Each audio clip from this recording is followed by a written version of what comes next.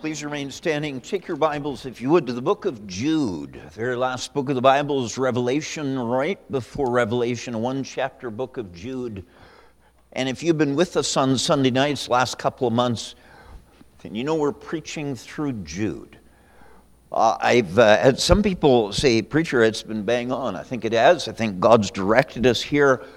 And I didn't orchestrate that. We were in 1 Peter, then went to 2 Peter, 1 John, 2 John, 3 John, Jude. And so, folks, the Lord did this. I didn't do this.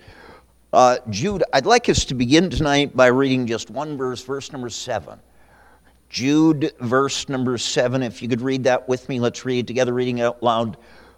Verse number 7. Even as Sodom and Gomorrah and the cities about them in like manner, giving themselves over to fornication and going after strange flesh, are set forth for an example, suffering the vengeance of eternal fire. Let's pray.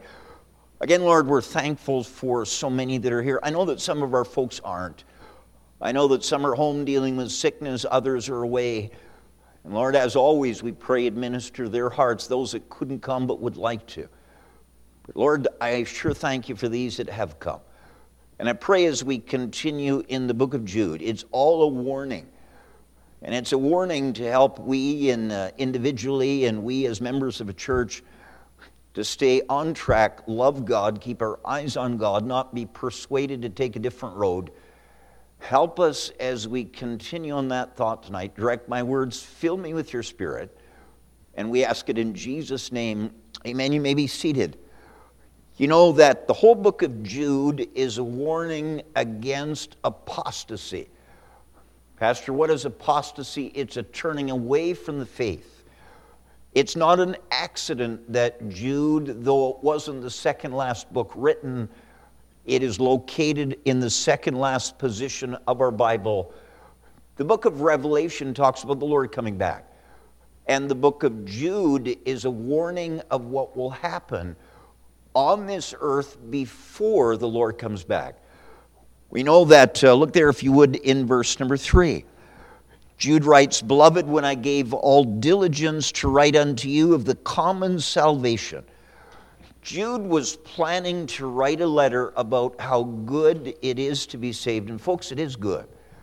And yet, as he was about to write that, God changed his subject.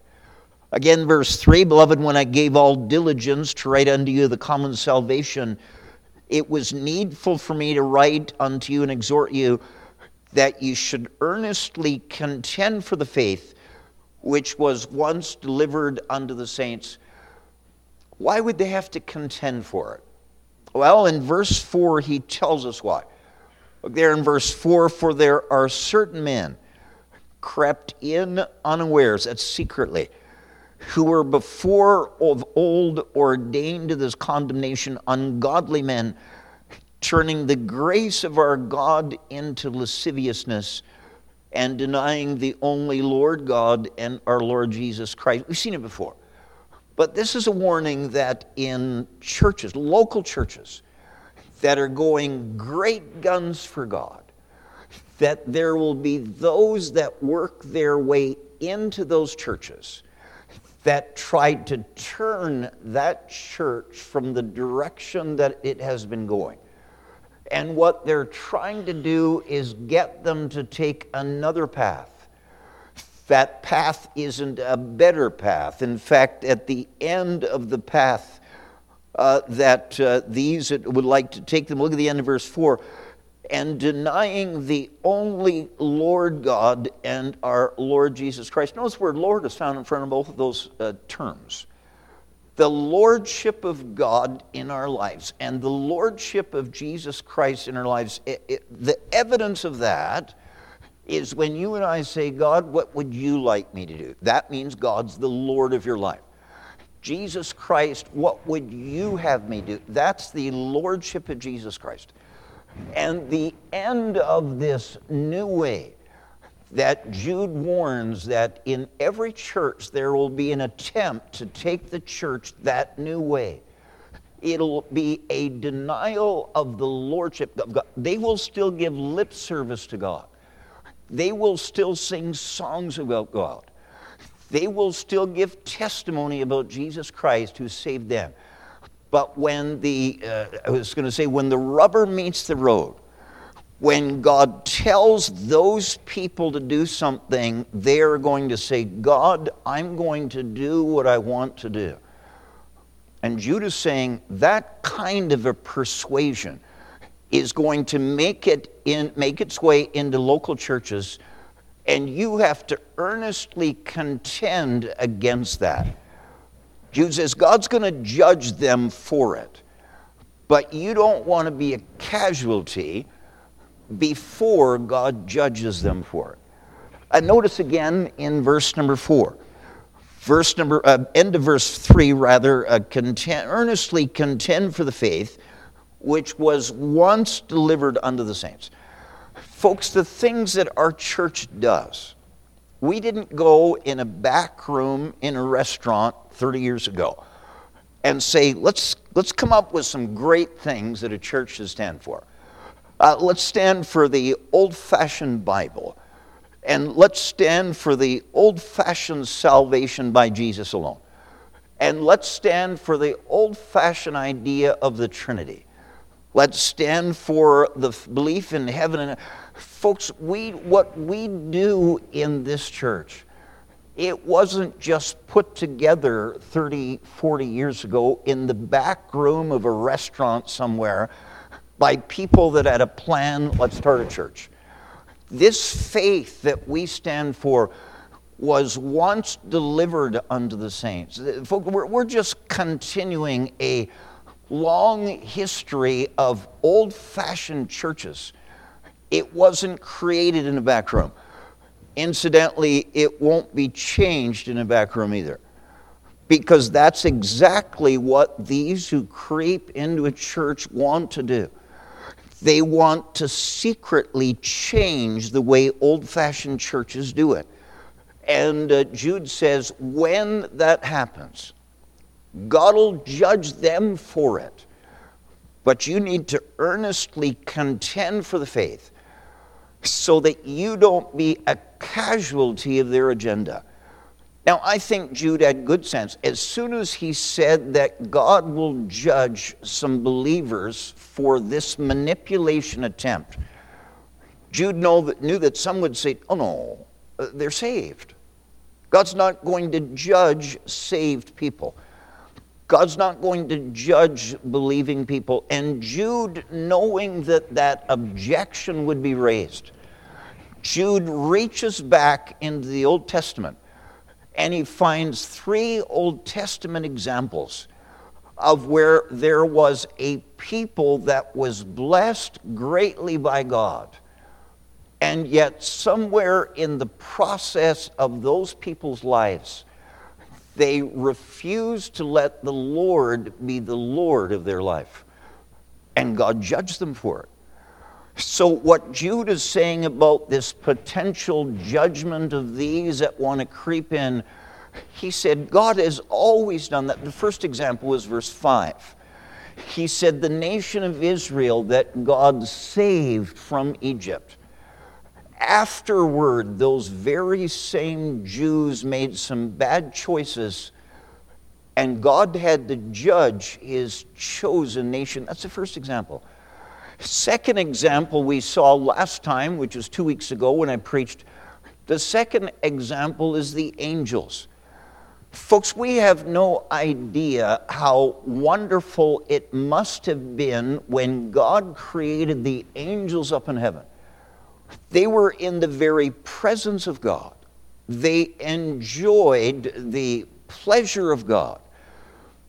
One day, a voice raised up in heaven. It was Lucifer.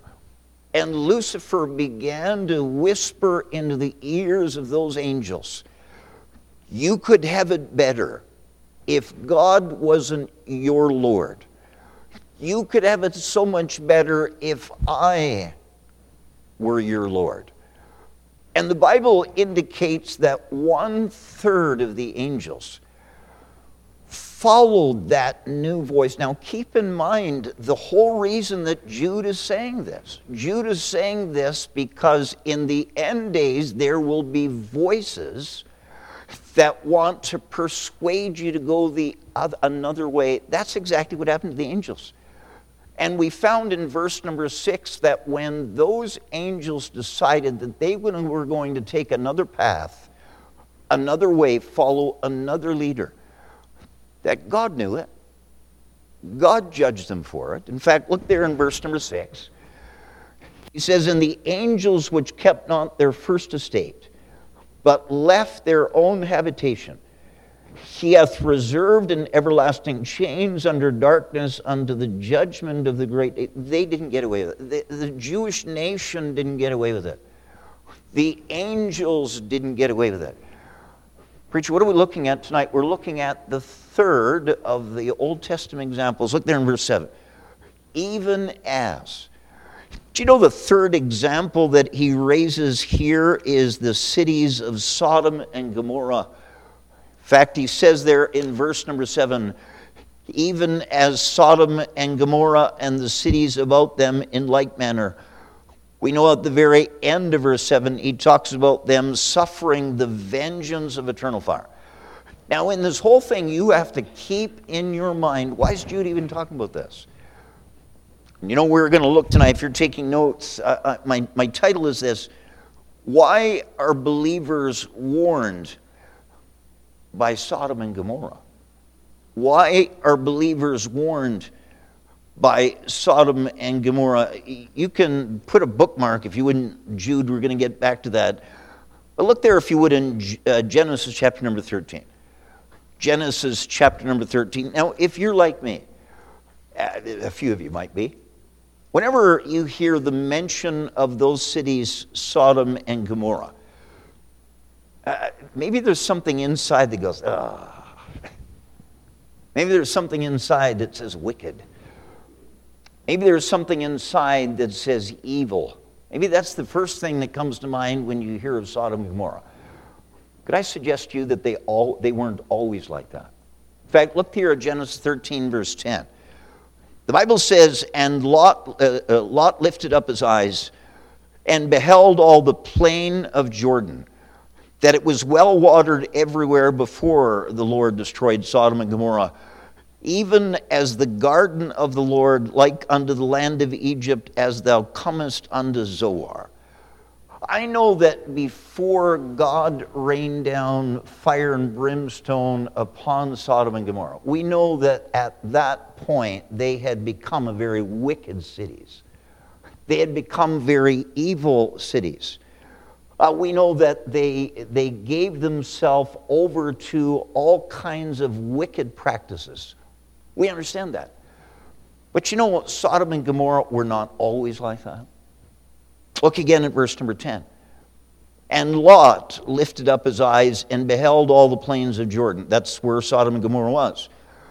"That it was well watered everywhere before the Lord destroyed Sodom and Gomorrah, even as the garden of the Lord." That's the Garden of Eden. Do you know that Sodom and Gomorrah were not always wicked cities? Pastor, what's happening here? If you remember at the beginning of Genesis 13, in fact, look there in verse number 1. Genesis 13:1, "And Abram went up out of Egypt, he and his wife and all that he had, and Lot with him into the south." We know that in Genesis chapter 12, Abraham took his wife Sarah, his nephew Lot, and all that he had. He went down into Egypt. We know he went down there because there was a famine in the land. And while he was down there, Abraham accumulated so much more, and his nephew Lot so much more. Well, in Genesis 13, verse 1, they decided to come back to the land that they were supposed to stay at. When they came back, look at the condition of Abraham, verse number 2. The Bible says, "And Abraham was very rich in cattle, in silver, and in gold." So when Abram and his wife and his servants, when they moved back, they were wealthy people. Not only was Abraham wealthy, but his nephew Lot was also wealthy. Look at there in Genesis 13:5. "And Lot also, which went with Abraham, had flocks and herds and tents." Abraham and his nephew, when they came back from Egypt into Canaan, they were rich people. They had everything you could ever imagine. They had so much that there was a contention between Abram and his servants and Lot and his servants. So there was strife between these two believers. And that was a bad testimony. Folks, if you don't get along with another Christian, that is not a good thing for this world to see. It had become such a bad testimony. Look there in verse number 7. And there was strife between the herdman of Abram's cattle and the herdman of Lot's cattle, and the Canaanite and the Perizzite dwelled in the land. And that's just saying that the Canaanite saw that. And the Perizzite saw that. And look what Abram decides. Verse 8, and Abram said unto Lot, let there be no strife, I pray thee, between me and thee, and between my herdmen and thy herdmen, for we be brethren. Look what Abram suggested. Is not the whole land before thee? Separate thyself, I pray thee, from me. If thou wilt take the left hand, then I will go to the right. Or if thou wilt depart to the right hand, then I will go to the left. So Abraham says to Lot, this isn't good. This isn't good. You and I have so much. What are we fighting over? Goodness me, listen, Lot, listen, we just have to separate. If we can't get along, then we're going to have to get along a distance apart. And he says to Lot, he said, Lot, if you pick one way, then I'll go the other. And Lot, if you pick that way, I'll go the other. Lot, you decide. So you know what Lot does? Lot looks, I suppose Lot looks at the region to the north. And he takes an estimation of the northern land. And then Lot looks to the west. And he makes an estimation whether that would be the best to choose. And then Lot looks to the south and wonders maybe that's the place to go. And then Lot looked to the east. The east was the well-watered plains of Jordan. So it's the land on both sides of what we know as the Jordan River. And Lot looked to the east, and Lot decided that is the best place that I could go. I'm trying to say, if you're taking notes, why are believers warned by Sodom and Gomorrah? First, if you'd write this down, Sodom and Gomorrah once enjoyed great blessings. Sodom and Gomorrah once enjoyed great blessings. Listen, Lot didn't pick the east because it was the worst. Lot picked the east because it was the best. Lot pointed his feet and his heart that direction because it was so evident that God had blessed that land. I would say to you that the cities were not average cities as far as appearance and as far as God blessing, but they were above average. How can you say that, preacher? Because Lot determined that that direction looked better than that direction. And Lot determined that that direction was so much better than that direction. And Lot determined that that direction was so much better. I'm saying to you, that was the best of the land. Not only was that the best of the land, but and the very best of the cities. You know what that proves? That proves that you can live in the very best place that there is. And that is no guarantee that you won't apostatize.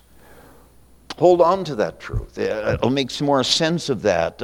I want you to, just for a moment, notice how long it took for the best to become the worst. Some of you have dates on the top of your page, and all do. Can anyone give me a date for Genesis 13 and verse 10? Anyone got a date there?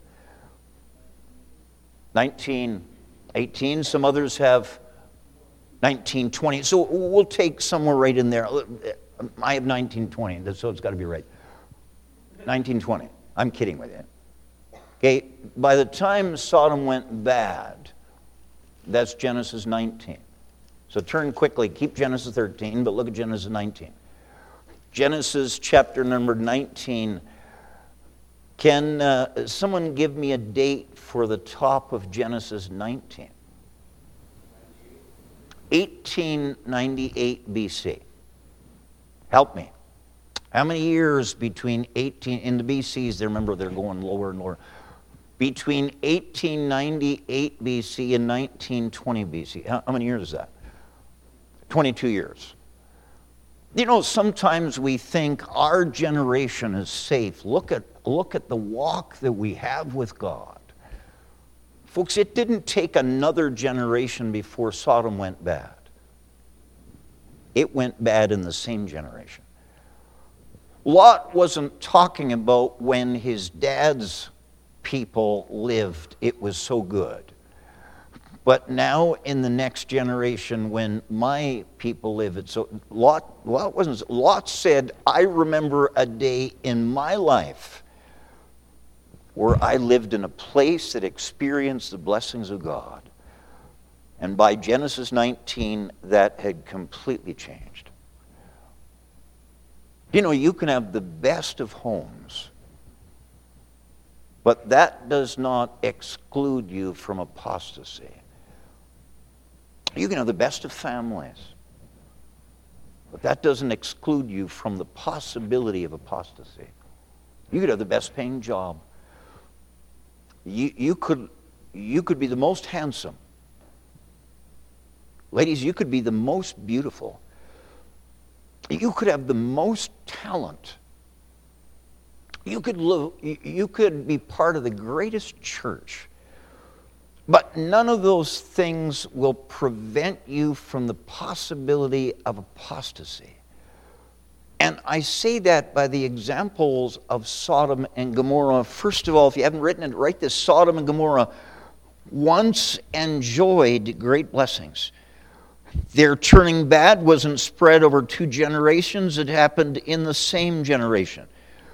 It had been great in Lot's lifetime, and it became wicked later in Lot's lifetime. Not only was the cities above average, could I suggest to you that the people that were moving that direction were above average people? Now stick with me. When Lot was moving that direction, Lot was a believer. Lot hadn't been raised as a heathen. Lot wasn't a denier of God. Lot had the same faith. He held to the same faith that his uncle Abraham did. So when Lot moved into Sodom, Lot was a man of faith. He wasn't a God denier. We know that Lot, look there if you are in Genesis 19, if you haven't lost it, verse number 1. Genesis 19 and verse 1, and there came 2 angels to Sodom at even, and Lot sat in the gate of Sodom. Do you know that term, sat in the gate? And throughout the scriptures, that's a statement of where the decisions of that city were made. We'd call it town council. So Lot is on the town council of the city of Sodom. Listen, he's not a low-lifer. He is a good man. He is a believing man. He is a man of faith when he moved in. I'm saying to you that this city of Sodom one time enjoyed the great blessings of God. And if you and I, if we are enjoying great blessings of God, of course the warning is that that does not prevent you from apostasy. Could I remind you again why Jude is writing this? Jude is saying that the churches before the Lord's return, they can be the greatest of churches. They can have the greatest of people in those churches. They can evidence the blessing of God about things. They can evidence the blessing of God about people. They can evidence the blessing of God about the Spirit in those churches. But to have a great church yesterday is no guarantee that you'll still have a great church tomorrow. Sodom is an example of a city that enjoyed great blessings of God. I give you a second thing that we learn. Look there if you would. Now you can let go of Genesis. Look there in 2 Peter. 2 Peter, right near the end of the Bible. First and Second Peter, First and Second, Third John, Jude. So 2 Peter chapter 2. Do you know, it might be that as people look around, they say, your family is the best family that there is. That's a compliment. It might be that as people look around, they say, your house, boy, it's the nicest house of anyone that I know. It might be that people, when they look around, say, your job is a top-paying job. Your wealth that you've accumulated is more than anyone around. Your Bible knowledge is the best of anyone's knowledge of the Scriptures. Your ministry talents are better than anybody around. All of those are compliments. Just like Sodom could be complimented on how God blessed them. It didn't stay that way. Look there in 2 Peter chapter 2 and verse number 6. 2 Peter chapter 2 and verse 6, the Bible says, in turning the cities of Sodom and Gomorrah into ashes, condemned them with an overthrow, making them an ensample unto those that should live ungodly. So I am suggesting to you that there was a time where Sodom was a great city. In fact, I would suggest there was a time where it was the greatest of cities. It evidenced the touch of God, the blessing of God. But somebody in that city, it started somewhere. Somebody in that city got tired of living the godly life. They had been doing it for a long time. Maybe they were a second or a third generation, what we would call believer. But they got tired of living a godly life. So they began in secret to do things that God would call ungodly. No one knew it. No one saw it. Now, out in the open, these people looked like anyone else looked. They looked like a believer that loved God, served God. But somebody, somewhere, secretly began to practice something that was ungodly in that city. Hold on, it was a great city. Living in a great city does not prevent you or me from secretly doing something that's ungodly. Being in a great church does not prevent anybody in that church from secretly doing that which is ungodly. And so if you'd write the second thing that we learn about Sodom. The second thing is someone in Sodom and Gomorrah began to secretly live ungodly. Again, someone in Sodom and Gomorrah began to secretly live ungodly. You say, preacher, how do you get that out of verse 6? Look again at verse 6.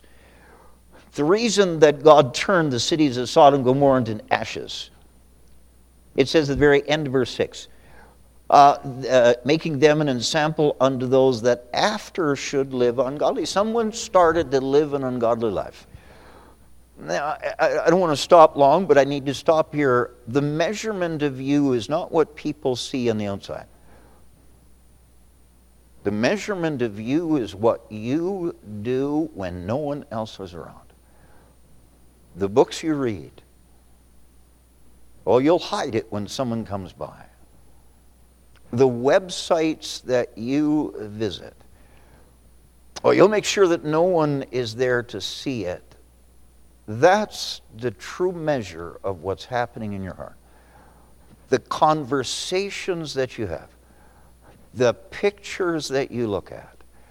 So though Sodom was a blessed city, likely blessed visually above everything else that was around it, somebody secretly began to participate in something that was ungodly.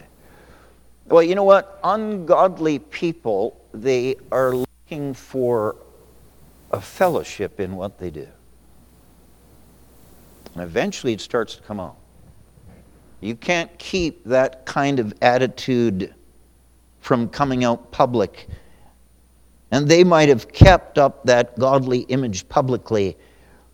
Might be they never missed church. If there was church there, it might be they never missed prayer. Might be that they were a part of ministry. Yet behind closed doors, they began to say and do things that they knew would be frowned upon by others, and that's why they did them secretly. But not long before those kind of secret sinners begin to drop little hints. Now, the body language is a big deal. You say, well, Pastor, I've not said anything wrong. Your body speaks volumes. Your posture speaks volumes. Your eyes tell a great tale.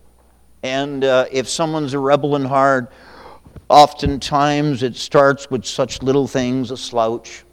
Are you against slouching? No, I do a lot of slouching. But there are times where slouching is a statement that your heart is not in it. And a sassy word is not a slouch or a sassy word. Sometimes that heart is shown off by a sloppy outfit or a skimpy outfit or a sneering at a commitment to God. Now, if your heart's right with God, you pick that stuff up. And if your heart's right with that, when you pick that up and see that in another believer, you know what you do? You just kind of back away. You know, I can't keep company with that person or they'll mess me up too. But you know, as much as believers can see and they can read that kind of thing, do you know other rebels can read that too? Haven't you seen it at a teen conference or a teen camp? There'll be a rebel come from a church, and boy, it's not long before he's found like-minded rebels. And you know what happened in Sodom? A place that experienced the blessing of God. Somebody somewhere secretly began to deny the lordship of God. Oh, they kept doing it, but they didn't want to do it. They dropped little hints. And others in Sodom that were of the same mindset, that didn't like this old-fashioned faith, boy, they began to gravitate together. And it wasn't long before there was an uprising in Sodom. Though there was an element of those that still wanted to enjoy the blessings of God, there was now an uprising of a new element.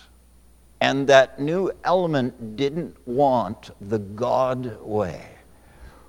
As soon as you have enough in numbers, now you can go from doing it secretly. And you can now become open in your defiance to God. In fact, that's exactly what happened here in this city of Sodom and Gomorrah. Look there, if you would, in 2 Peter chapter 2 and verse 7. 2 Peter chapter 2 and verse 7, it says, and delivered just Lot. Now that word just, it's not only Lot, because we know those angels delivered Lot's wife, 2 children. That word just is justified. There was something about Lot who lived in that city that before God, Lot was a justified man. We'd say saved. We'd say redeemed. Do you know we never picked that up when you read Genesis? You would not know. If the only record of Lot was Genesis, you wouldn't even know that that man in his heart had been justified before God. But when we get to 2 Peter, we're told that. Now watch what happens when in the city of Sodom you have an uprising of rebels. You have an uprising of a new voice. We no longer want God to be our Lord. We no longer want God to call the shots. Look there at what happened in 2 Peter 2:7. Bible says, and delivered just Lot vexed with the filthy conversation of the wicked. Sometimes conversation is the words that we say. Sometimes conversation represents our whole life. And this righteous man, Lot, he began to be vexed by what he saw. That means it's no longer secret. That means this rebellion towards God has now become open. It bothered him. He was vexed by the conversation of these that had now become public in their defiance. We not only read that in verse number 7, but look at the very next verse, verse 8. For that righteous man, that's Lot, dwelling among them, in seeing and hearing. All I'm trying to say is Sodom and Gomorrah once enjoyed great blessings of God. But somewhere somebody began to be dissatisfied in their heart. We don't like it this way. We don't want God to run our lives anymore. We want to do our own thing. And so, but they started that secretly. But in their secrecy of their rebellion against God, boy, they attracted someone else that was like-minded, and someone else that was like-minded, and someone else that was like-minded. Before long, there was now a group of them that had that same thought. We don't want God to run our lives. And when they were convinced that they had enough, then they became open in that rebellion. And then they became open in their defiance. When Lot saw what they did, and when Lot heard what they said, it vexed him. It bothered him. It annoyed him. It grieved him. We've seen so far tonight, we've seen first Sodom and Gomorrah once enjoyed great blessings. Secondly, someone in Sodom and Gomorrah began to secretly live ungodly. And again, let me bring this warning to the bottom shelf. Even if your family is the best that there is, if somebody in that family begins to secretly live an ungodly life, that great family won't be a great family very long.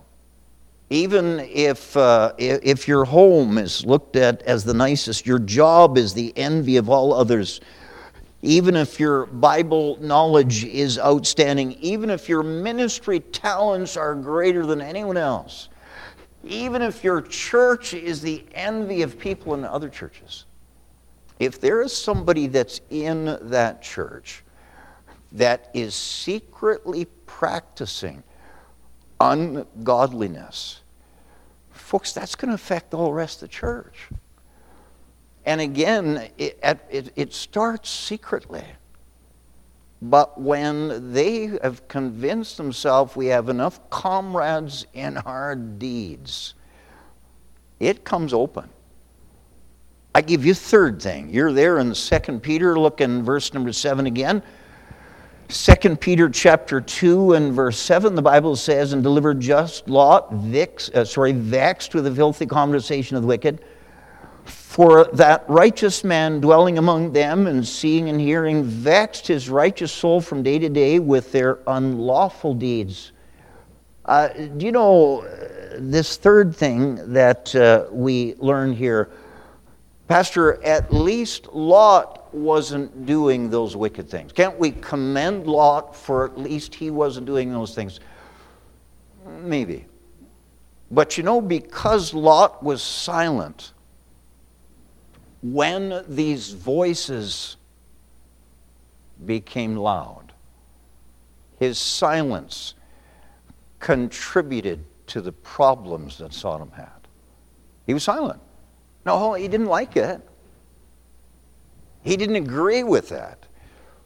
But he was silent to it. Now, again, keep in mind why Jude is saying this. Jude is saying in the end time there will be old-fashioned churches that are simply doing what was handed down for the faith. And there will be people in those churches, they don't like it. They don't want to do it.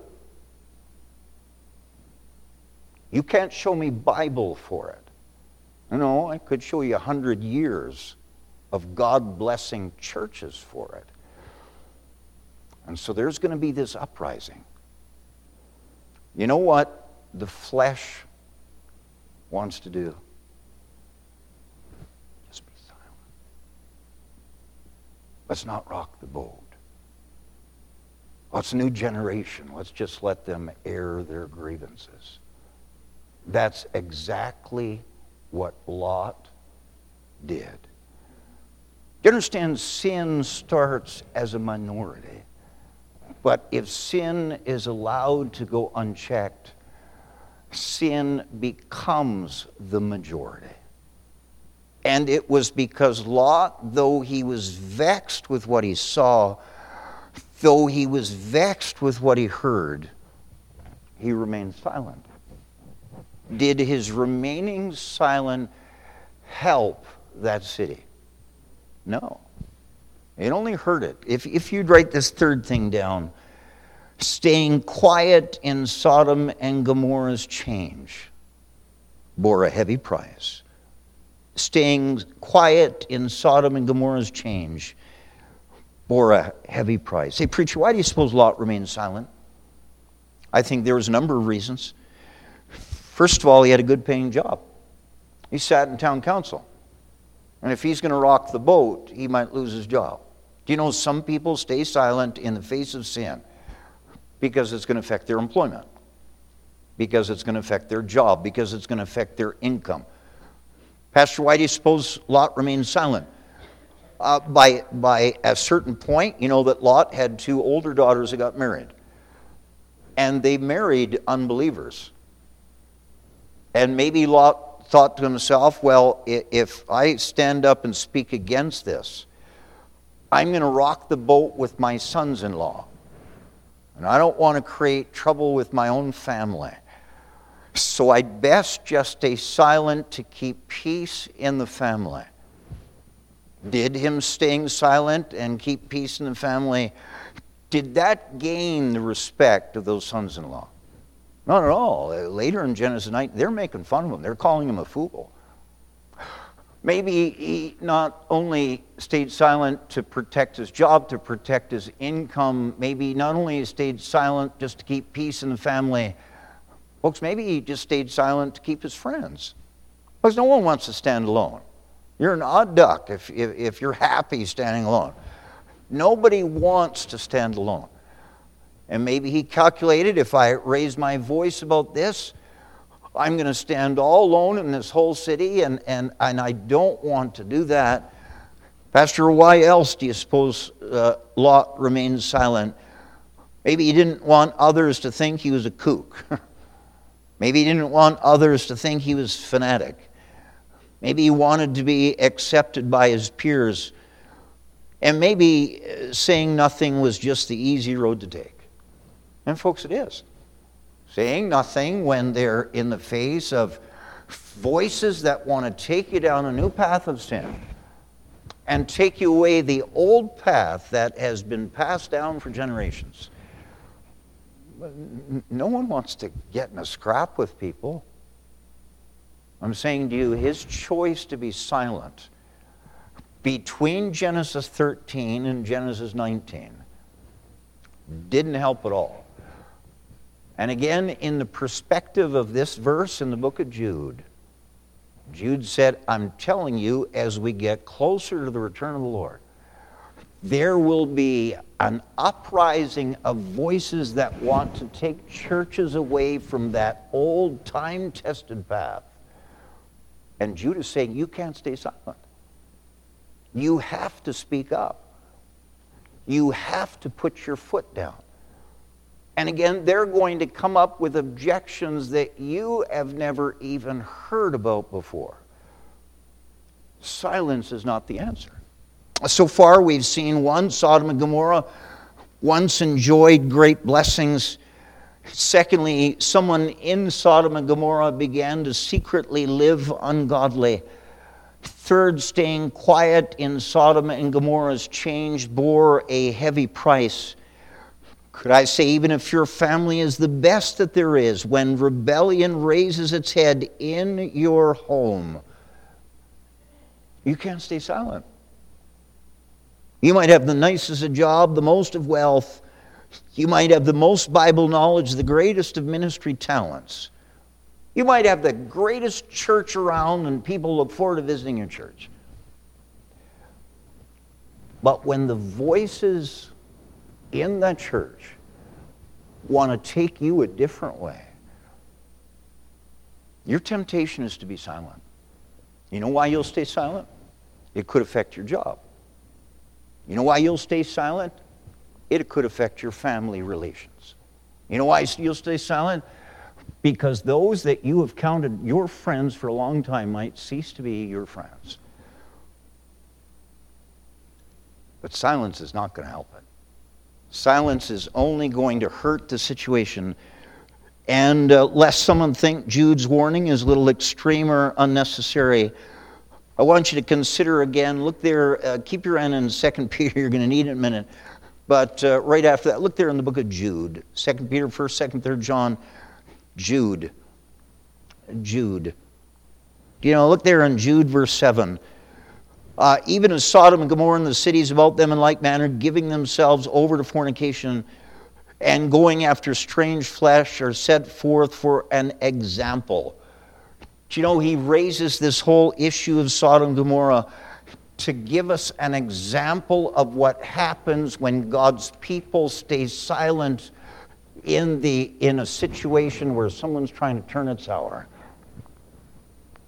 Saved people are going to be told that the most degrading sins are now acceptable. They're not acceptable. They're going to be told that premarital sex and extramarital sex and homosexual acts are now acceptable.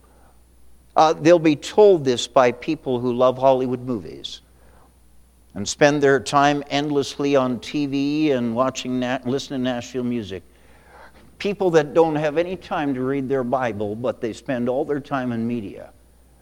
Those are the people that say, why don't you just keep your mouth closed? We just want to do it a little bit differently than has been handed down to us from generation. That is not the time to stay silent. And when somebody comes to you and say, it's time to change, you need to stand back for a minute and look at the lives of those that are telling you it's time to change. Are they examples of people that walk with God? Are they examples of people that are in their Bible? Are they examples of people that lead the way? If they're not great Christian examples, it's time to turn the channel. It's time to turn their voice off. It's time to stop listening to them. I'm saying if you don't, there's a heavy cost. It's always the voices of those that have endless time for the world and have little time for God. Boy, they'd go to a sports event. I'm not against sports events, but they'd go to a sports event and they would pray for triple overtime. They can't get enough of that game. But if the preaching goes overtime, somebody has to talk to that pastor. He won't listen. But somebody has to talk to that pastor. I'm telling you, there's something wrong when somebody wants to change what faith that we have been given and passed down to us. And when someone comes to you and says, I think it's time that Golden Plains Baptist Church changes, stop right there for a minute. Look at the life of the person that's saying that. Are they the kind that you would hold up to your children and say, I want you to become just like that? Pastor, not really. Then it's time to plug your ears. If they're calling you with those suggestions, hang up. If they're texting you with those proposed changes, block the text. If it's social media, now I'm outside of my field of understanding. If it's social media, if it's Facebook, if it's, I ran out. Whatever it is. You say, oh, preacher, I want to keep them as my friend. That's why they keep shoveling that trash into your ears. And it's time for you to stop being silent. And it's time for you to say, you know what? I don't buy into your nonsense. I don't want your kind of a carnality in Christianity. I want that old-fashioned stuff. I want that stuff that Spurgeon and Moody. I want that kind of Christianity that R.A. Torrey had. I want the John Wesley kind. I want the old-fashioned kind, because I'm not really impressed with your kind. I've seen enough of your kind, but you're going to have to stop your ears because you're just going to be a casualty. Listen, if one person in Sodom began to live an ungodly life in secret. How did the entire city go that way? They went that way because they didn't want to lose their friends. They didn't want to take a stand. They just want to keep their job. They didn't want to offend anybody. Have you ever thought you're offending God? Because it's God that's given you this faith that He's now asking you to earnestly contend for. I give you the last thing. Look there, if you would, in 2 Peter chapter 2 and verse 6. 2 Peter chapter 2 and verse 6. The Bible says there, and turning the cities of Sodom and Gomorrah into ashes, condemned them with an overthrow, making them an ensample unto those that after should live ungodly. Do you know, lest anyone should think that the evil matters of Sodom and Gomorrah are only recorded in a couple of places. You see, preacher, we read about Sodom and Gomorrah in Genesis 13. We read about Sodom and Gomorrah in Genesis 19. Pastor, we read about Sodom and Gomorrah, 2 Peter 2. Preacher, we read about Sodom and Gomorrah in Jude. Pastor, is it just 4 places? Folks, we won't turn to it for the sake of time, but there are at least 10 other books that talk about, in the Bible, that talk about what Sodom and Gomorrah. We read it in Deuteronomy, in Isaiah, in Jeremiah, in Ezekiel. God talks about Sodom and Gomorrah in Amos and Zephaniah, Matthew, Mark, Luke. Paul talks about it in Romans. There's no question whatsoever that the God of the Bible is opposed to what happened in Sodom. Now, you know what? You back the clock up 40 years ago, 50 maybe, and if you said that there will be coming a day where adultery is acceptable, a man having relations with a woman, not his wife, 50 years ago, people would have said never. That is wrong to do. Well, we're long past that now. If you backed up and said maybe 20 years ago, 30 years ago, homosexuality, a man with a man and a woman with a woman would be acceptable, you would have said never. Do you know what happens? What happens is when good men are silent, bad men prevail. It once was a good Sodom. It once was a great Sodom. And it started with one secretly. It wasn't long before that one found another like-minded rebel. And 2 found 3, and 3 found 4, and 4 found 10, and 10 found 20. Someone is trying to get into your head, and they're trying to plant seeds of dissatisfaction in your heart for the old-fashioned faith. And that's not the time to stay silent. Very last thing I give you, if you'd write this down, standing up against such things in the church is the Bible's way. Again, standing up against such things in the church is the Bible's way. Now, I'm not going to be here forever, and you aren't either, but we do have a next generation coming up. We have children, we have grandchildren. If you're silent to the changing woes of people, what are our children going to have? What are our grandchildren going to have? You know, the Bible way is to stand up. Stand up against them. Stand up and say no. Stand up and say, I won't be a part of that. It says there that God uses Sodom and Gomorrah as an example. Do you know, it's interesting, in the judgment, it's not just Sodom and Gomorrah that were judged. They were probably the worst of those cities. But the Bible says in Jude and other cities about them, you may not have taken the sin to the same extent that others have, but God will judge you just the same as being a participant in that sin.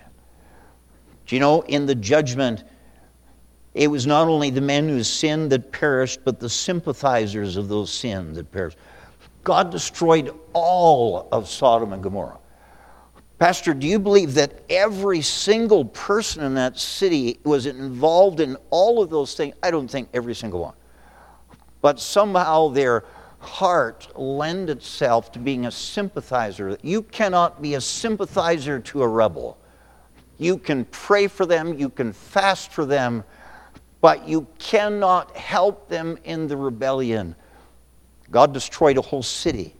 You know, in the judgment, not only the men and women perished, but the property perished. And it's a strange thing.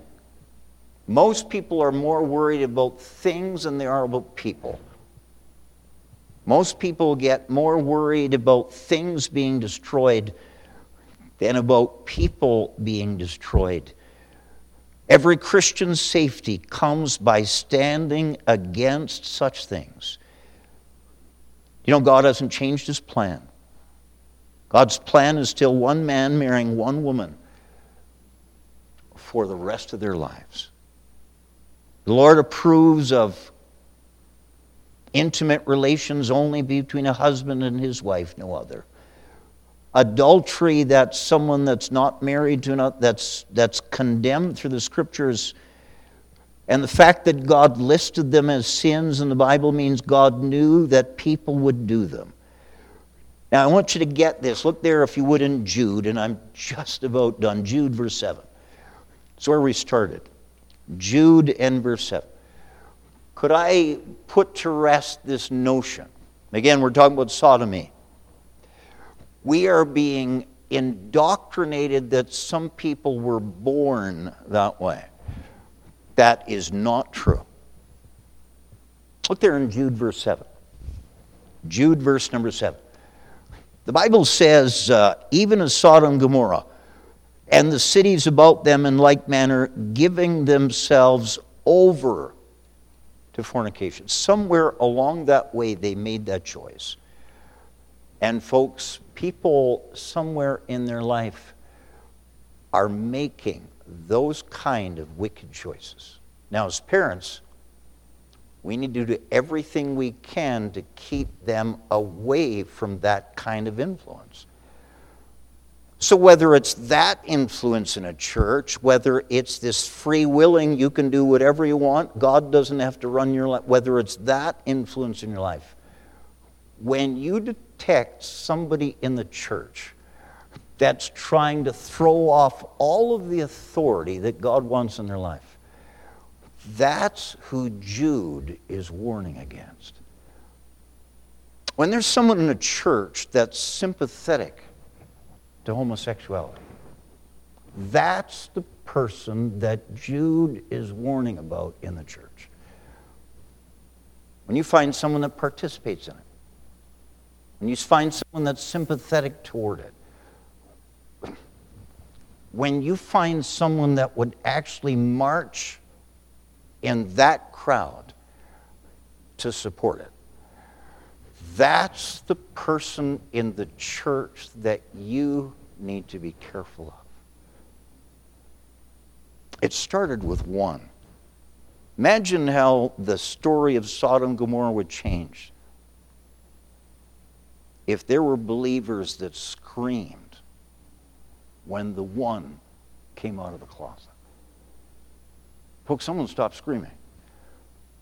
To keep friends, to keep their job, to keep peace in the home.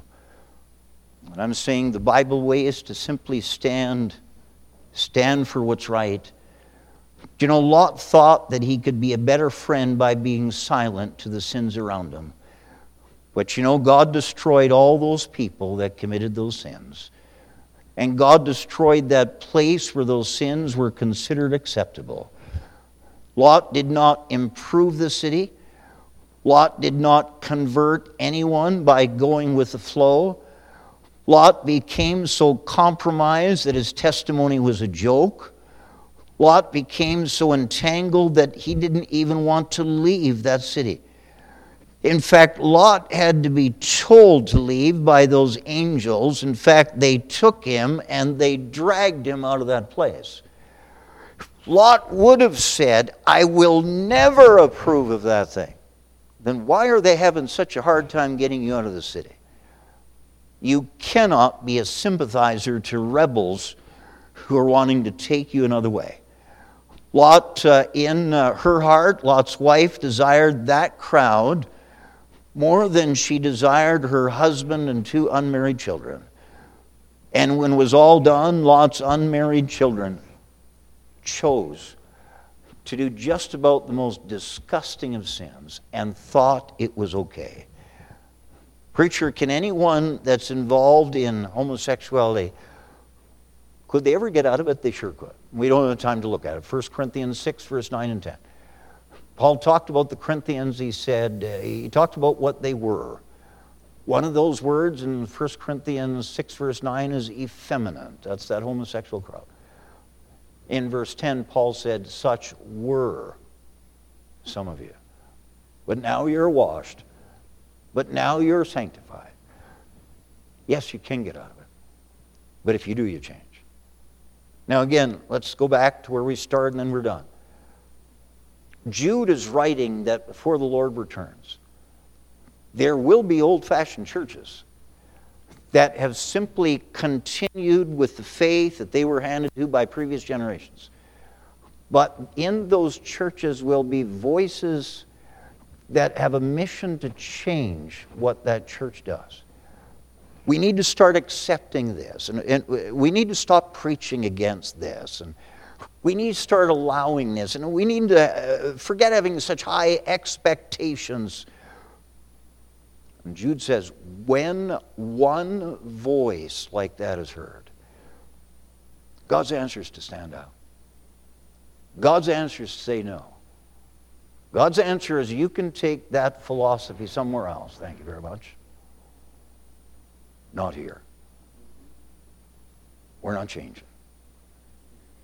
We're staying the same. Preacher, why would God use Sodom and Gomorrah to warn Christians? Because at one time they enjoyed the great blessings of God. But someone got tired of that old-fashioned living. Oh, first their tiredom was secret.